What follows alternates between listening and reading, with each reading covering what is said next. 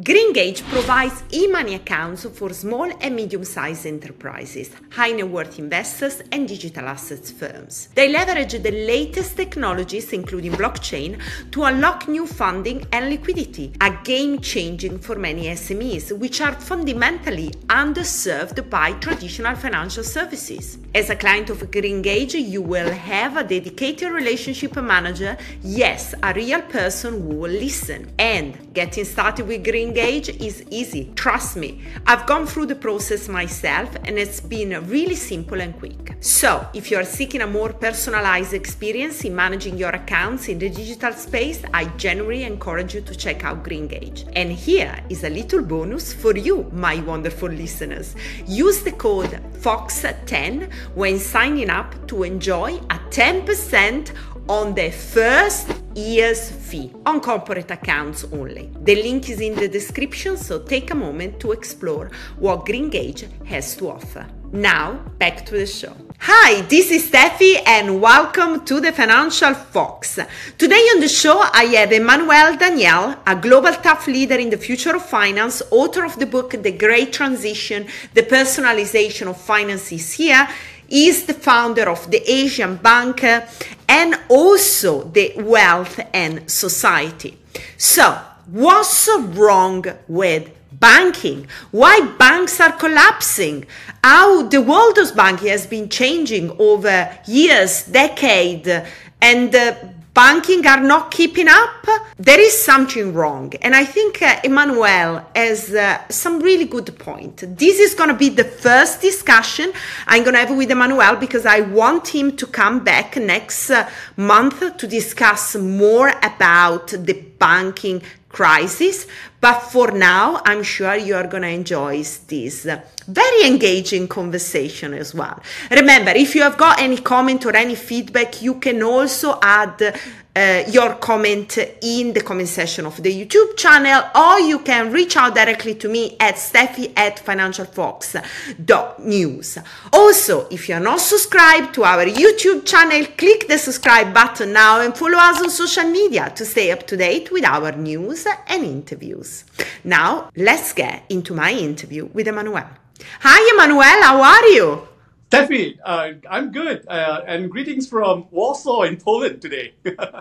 Oh, fantastic. You have got such amazing energy and I'm looking forward to this conversation. So let's start with, I think like a compelling statement, because it's not a question, right? The banking system is in deep crisis. I mean, all the financial system is kind of collapsing. So you have been, you wrote different books, you have founded different company, you are, an influencer in the fintech financial market space.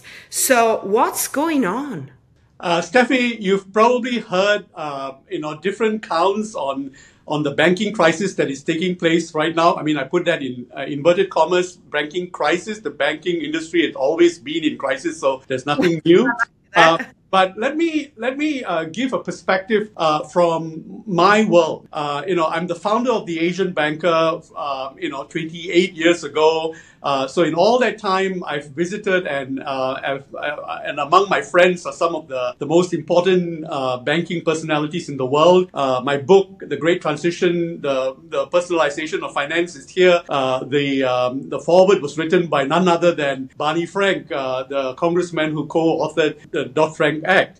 So take it that this is my perspective, that in traditional banking, something that bankers have failed to realize is how the industry has been changing on them slowly, and that the language of that change also needed to be, to be reconstructed to capture what's exactly happening to them. Now, the current crisis, if I were to use one element in my book, which I described, the first time the world had a banking crisis after the end of the Bretton Woods Agreement, that was in 1971, when President Nixon went, on television and said, you know what, the US is no longer going to honor this, the value of the dollar against the price of gold, and from that time, it took about 12 years for the first of the banking crises that we know today. And that was the housing, the savings and loan crisis in the US in about 1984. I mean, it was building up over time, but by 1984, it had got into a head. And in fact, some of the people involved in that, the FDIC chairman at that time was also my friend after he had retired. And the issue at that time was that the mom and pop banks, the Main Street banks in the US, weren't able to match their assets and liabilities because the price of money started to become floated in the global marketplace. So interest rates were all over the place, and also, of course, the Fed was raising interest rates to fight inflation and so on. And mortgages were 30-year-long products. And the average bank found it difficult to match the length of their mortgage with the cost of funds. That was the 1984 crisis. And the big thing about the 1984 crisis, if you were in the banking system, is that the mortgage sat on the books of the bank. In other words, when you looked at the balance sheet, it actually contained mortgages of real houses, right? Now, then as subsequent crises evolved, in 1987, there was a securities crisis where the banks started dabbling in the securities market. And when that became unstable, it created a crisis of its own. And then by the 1990s, it was, sovereign crisis, the Mexican crisis, the Asian crisis, and so on. And then by the time you get to 2008, the crises had changed. They become more ephemeral. You're no longer looking at mortgages sitting in the balance sheet of the banks. It's actually derivatives of those mortgages and derivatives of those derivatives. Okay, and also that process. The banking industry was becoming ephemeral. It was not based on solid assets anymore. At the same time, it was becoming digitized. Okay. Now, and the banking industry was responding in a structured way that we can actually point to it, which is the Basel agreements. So the Basel I agreement was set aside 8% of your capital to make sure that you can survive a bank run and that you can survive liquidity problems. Basel II was, there's a securities element to our business now. So we need to have 3 pillars, one of which looks at market risk, another is operational risk, and so on, right? And then Basel III started to allow banks to value their assets in the way that they thought best, which is in banking is called the internal ratings methodology. So there's advanced and standard internal ratings methodology. In other words, the regulators were saying, Mr. Banker, I have no idea what you have on your balance sheet today. So you need to help me by giving me a valuation based on what you think it is, and then we will, augment that with our own perspective and so on. And in fact, many global banks started cheating on it because they started identifying their risk-weighted assets in a very conservative manner that their risk-weighted assets on their balance sheet was actually very, very small, when in reality it was very, very large. Okay, that's another story in itself. Now, as the industry was being digitized, bankers were in love with the idea of digitizing to industrialize their industry, because the margins were compressing. So they needed to do everything that they were doing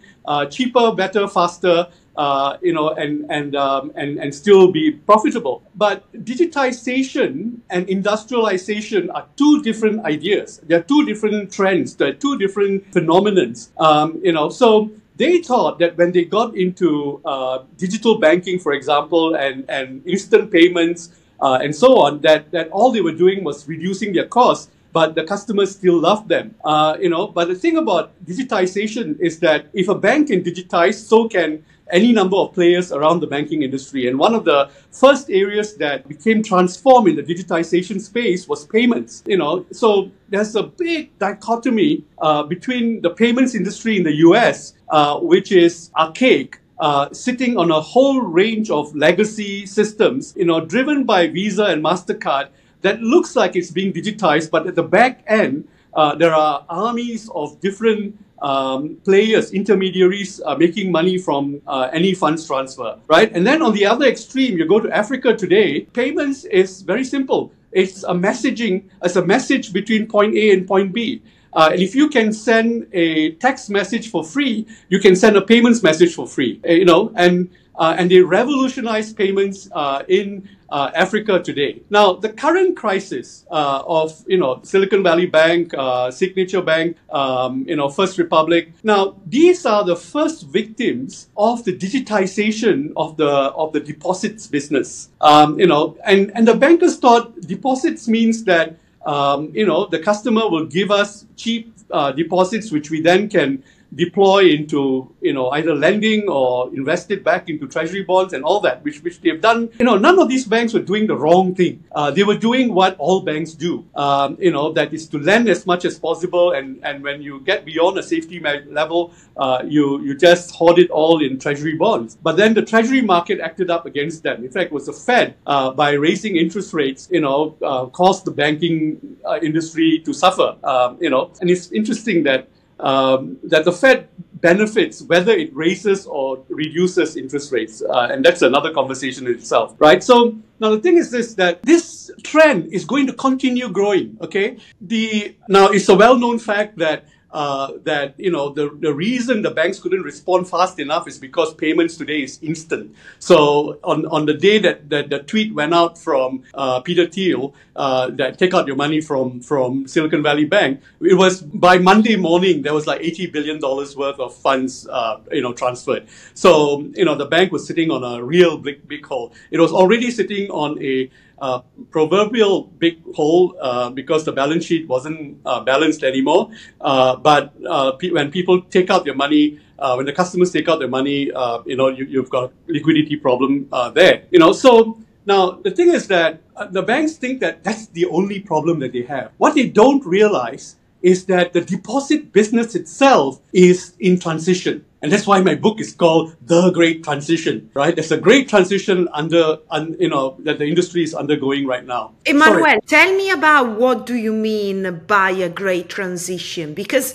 from your comment, it looks like banks had a function, has always had a function for, people and for businesses. Now, is happening they can't keep up with, technological changes, with how things are changing now. Obviously, you mentioned the digitalization. So because they can't keep up, then there are different victims, like we have seen from the recent collapses. So what is happening now? You talk about the personalization of finance.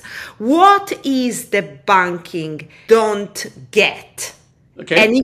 And if they don't get there, then they can't fix the problem. And then we can go also into another topic, which is what is the role of banking? Now, when I was writing my book, I came to the conclusion that in all the innovations that take place today, if the product doesn't change, nothing changes. Okay? So, and that applies to any industry. If you're talking about innovation, it's not just that you're going to do the same things differently. The core product has to change. And then I looked into the banking industry and I said, which of the banking products is ripe for a change? It took me nearly 2 years to come to the conclusion that it's the deposit business. And the book was published in September last year, and Silicon Valley happened in March this year. Now, what is happening in the deposit business is this. Banks, in the old days, deposits means that you put money in and with compounded interest, you can keep up with inflation and your money will grow, right? The whole idea of deposit is that you're growing your money. But today, with the interest that banks give, a bank deposit is the last place you're going to grow money. Yeah, exactly. Right? Much better to get somewhere else. Even if you buy a piece of art, probably it's going to hold money more. That's right. And the bankers themselves tell you that. So that's why they then tell you, here, by the way, we've got a structured product, we provide insurance if you want as well. That's right. Now, so the thing is this, that the deposit business has come to its logical end. And what was happening was that because we were becoming more digital in our lifestyles, there was the rise of the digital wallets of all kinds. Banks can set up their own digital wallets. The super apps can set up their own digital wallets, and there are super apps with digital wallets around the world. Okay, in China, in Korea, in even in Russia. Okay, and in Southeast Asia and in Africa in some places. Right. So these are super apps that, because they provide the transactional service to their customers, and because their customers, it can start with a ride-hailing application, right? If you use ride-hailing all the time, or Starbucks, for goodness sakes, right? You can deposit some of that money in there so that you can use that for your Starbucks purchases if that's part of your lifestyle. So the function of a deposit business had moved from wealth creation to utility, right? And in utility, some of these digital wallets are now taking their users into the metaverse, into digital realities that it is nothing physical. You absolutely need digital tokens in order to be able to transact in that reality, right? So you got the whole range from traditional payments, which used to be done in cash, to new digital payments that need to be done only by tokens. So I'm talking about a whole range of digital payments. Now, where is digital payments taking us to? At one extreme, digital payments is a link to your bank account. At the other extreme, digital payments is a token that's nothing to do with a bank. In other words, you and I can transact with each other using a digital token, right? And so that whole area is growing in compounded ways. Okay, it's like, I think the compounded growth of digital wallets is like 25% or more a year. Okay. It's a few $1 billion. It's nothing like the size of a deposit business, but the attrition is already taking place, which is banks are struggling to justify why anyone needs to put money in a bank account today, right? Now, so I see in my book that eventually I see a world where every bank will compete with each other by issuing their own stable coin. No, wait a second, because, I'm like getting smashed here. I mean, I'm with you that the banking industry is in trouble, right? Let's use this word. Then you have got all the conversation about CBDCs everywhere. And that's like big things right now everywhere. I mean, in the UK, in Europe, and it looks like they want to get there, right? Let's get the CBDCs, like we are not already using digital money anyway. And now you're basically telling me that we are going to go even, that each bank is going to issue their stable coin. But how that can work? I mean, how that is going to work? And how can you have so many banks? So basically, you are saying that most of the banks are going to die because you can't have like multiples and multiples stable coin. So where we are today is that digital money has been invented. It exists, right? And within the banking industry, there are many who wish it away. They think that it's aberration. It is a distraction. It will go away, and everything will go back to the banking industry. And just like a genie is out of the bottle, it's not going back in again. Okay, it exists. Now, the thing is that we are now seeing the iteration of how regulators are trying to deal with the prospects of new forms of money. And yes, the central banks around the world, and I know many of them personally, by the way. I've got a question after. There's a love fest, okay, among all the central bankers. And in the central bank world, they meet every year at the Bank for International Settlements in Switzerland, right? In Basel. And they just love falling over each other when one of them comes up with an idea that is attractive. Okay, let me ask the question. Are central bank going to buy Bitcoin, put Bitcoin on the balance sheet at some point? Already. The BIS has already issued the paper that from 2025, both central banks and commercial banks can hold cryptocurrencies in their balance sheet. Okay, so the central banks are playing both sides of the equation just in case they miss out on something. So and they've got rules now. How much capital you need to have in place, and only 2% of your balance sheet can be cryptocurrencies. But the door has been opened even with the commercial banking industry. You go into the BIS website. And in fact, you should put in the link to that to that paper that gives the structure for how central banks and commercial banks can carry crypto on their books. Now, the thing is this: there is a lot of experiment taking place on central bank digital currencies. Okay, and I've spoken to the central banks that have already issued CBDCs, and none of them are working. Okay, now, the take-up is abysmal, and even in China, where I spend a lot of my time, the only and China has got all these incredible headlines like 100 million people using this digital yuan for transactions in this province and so on. All of that are marketing exercises. They are pilots, and the central bank in China is afraid of going fully live with the CBDC project because it's like a solution looking for a problem. It's like the solution is that it will disintermediate the traditional banking industry, and then they decide that no, they will deploy the CBDCs through the traditional banking industry, when they don't have to, and then it creates other problems of its own, right? So, and there's a greater expectation being put on the central bank by the end user as a result. Okay, that's only one of the problems that they have. They have like easily 17 to 18 problems that we can talk about. Can they just use stablecoin, right? Stablecoin pegged to the euro, stablecoin pegged to the dollar, stablecoin pegged to their own. I think we are getting there. Now, to some people who say, there's too much regulation against stablecoins. And when you think about where stablecoins are right now, the issue is not the technology in stablecoins, it's the governance structure in stablecoins. Meaning that whoever is issuing it can be a trusted, issuer, and that you can audit them. That they've got reserves against that. And the industry that is perfectly suited for the governance of stablecoin is the banking industry. Even in the US, the OCC wants to have oversight over stablecoins because to them it's a deposit-taking institution. Okay, so the parallel with banking industry is very real. After rejecting it, after discussing it, and after going around the block with it, I believe that the banking system will eventually come to a point to say that, I think we're the best issuers of stablecoins in any marketplace.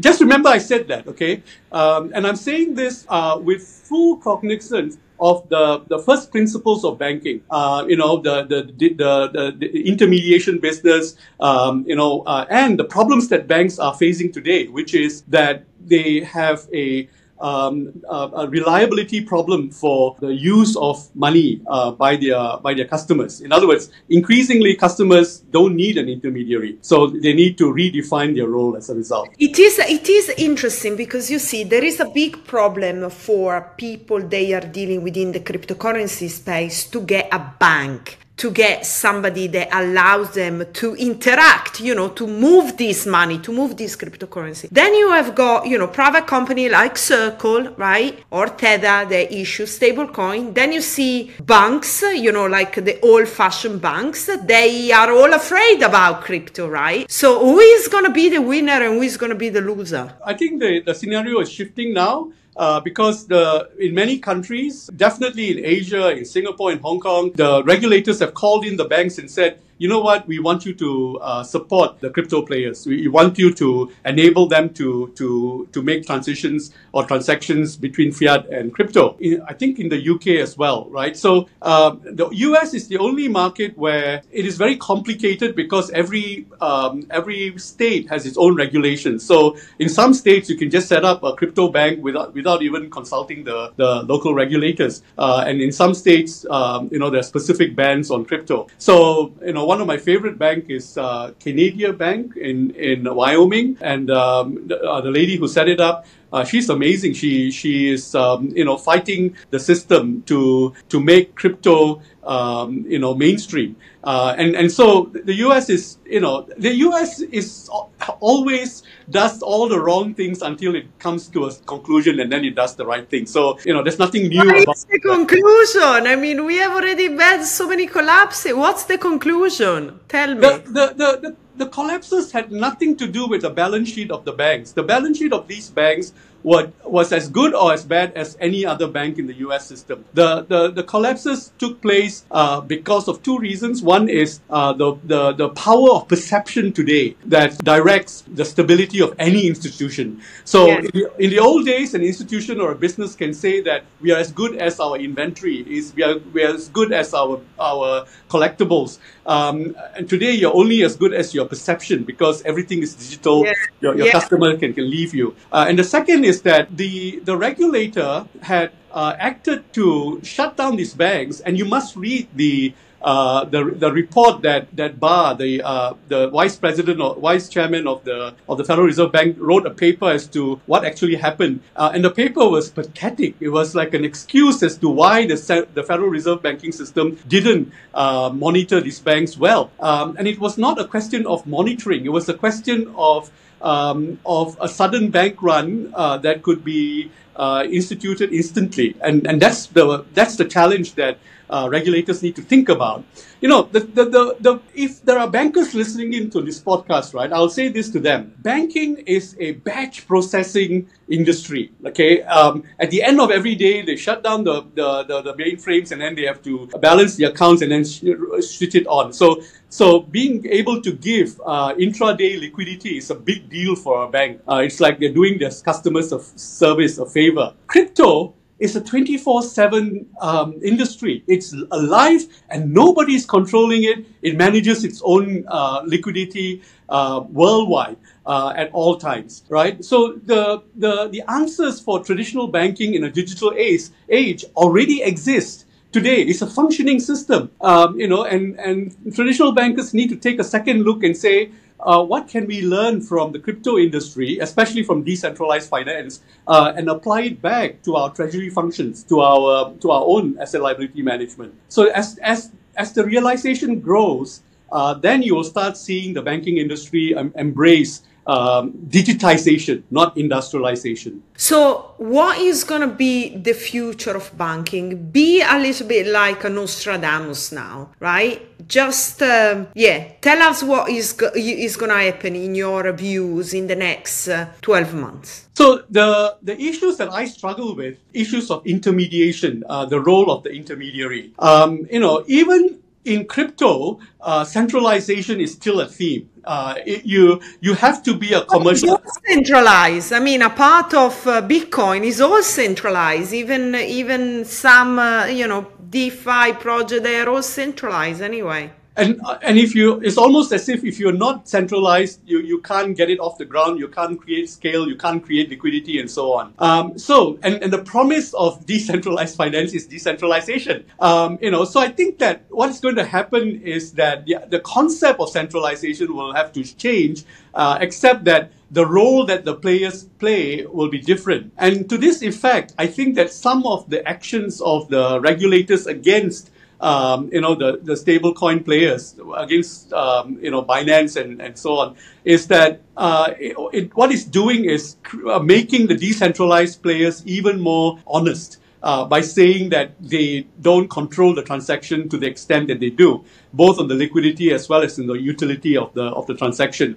So this is I won't be a Nostradamus because that's too far ahead. I would say that let's keep our eye on the things that need to change to understand where this is taking us. So the whole idea of decentralization is a work in progress. So what does it need to change? So if I'm a new bank today, or I want to start a bank, or or whatever can be some banking function, because the role of banking has changed, right? So what should I think about offering to my customers? Steffi, that's a wonderful question, because there are hundreds of digital banks around the world, and the one thing that I'll say to them to put their finger on is, please swim in as much customer data as you can, okay? Because today, what is possible with customer data is nothing compared to what was possible just 2 years ago, 3 years ago. And when I say customer data, the conversation is more important than the institution or the product, okay? Now, just take peer-to-peer lending, for example, right? When peer-to-peer lending started, they thought they were going to disrupt banking, that borrowers and lenders can meet each other on their platforms. The asset doesn't even get on anyone's balance sheet, and they match players together.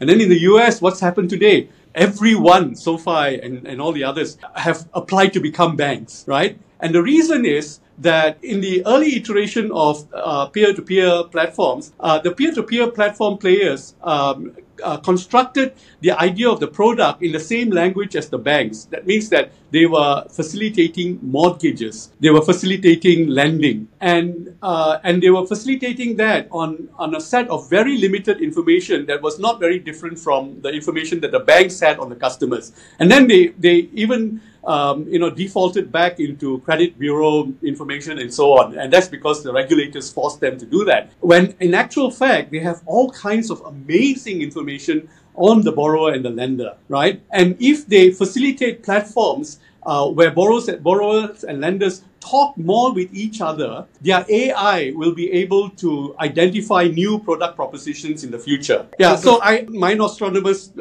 prediction is that we will see a revival of the peer-to-peer platforms in the age of AI and intensive data analysis. Okay, listen, Emmanuel, it was a brilliant conversation. I want to stop here because I want to get you back on the channel again.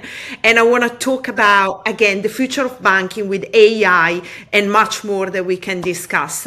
Thank you so much for coming on. And anybody that would like to read your book or, would like to, chat to you or, anyway, know what you're doing, where should I go? EmmanuelDaniel.com, my name, .com, that's my blog page. And then from there, it takes you to everything else I do, the business that I run, the book. And then also sometimes I put out comments on the blog on some of these things that we just talked about. Fantastic. Emmanuel, it was great to have you on the show.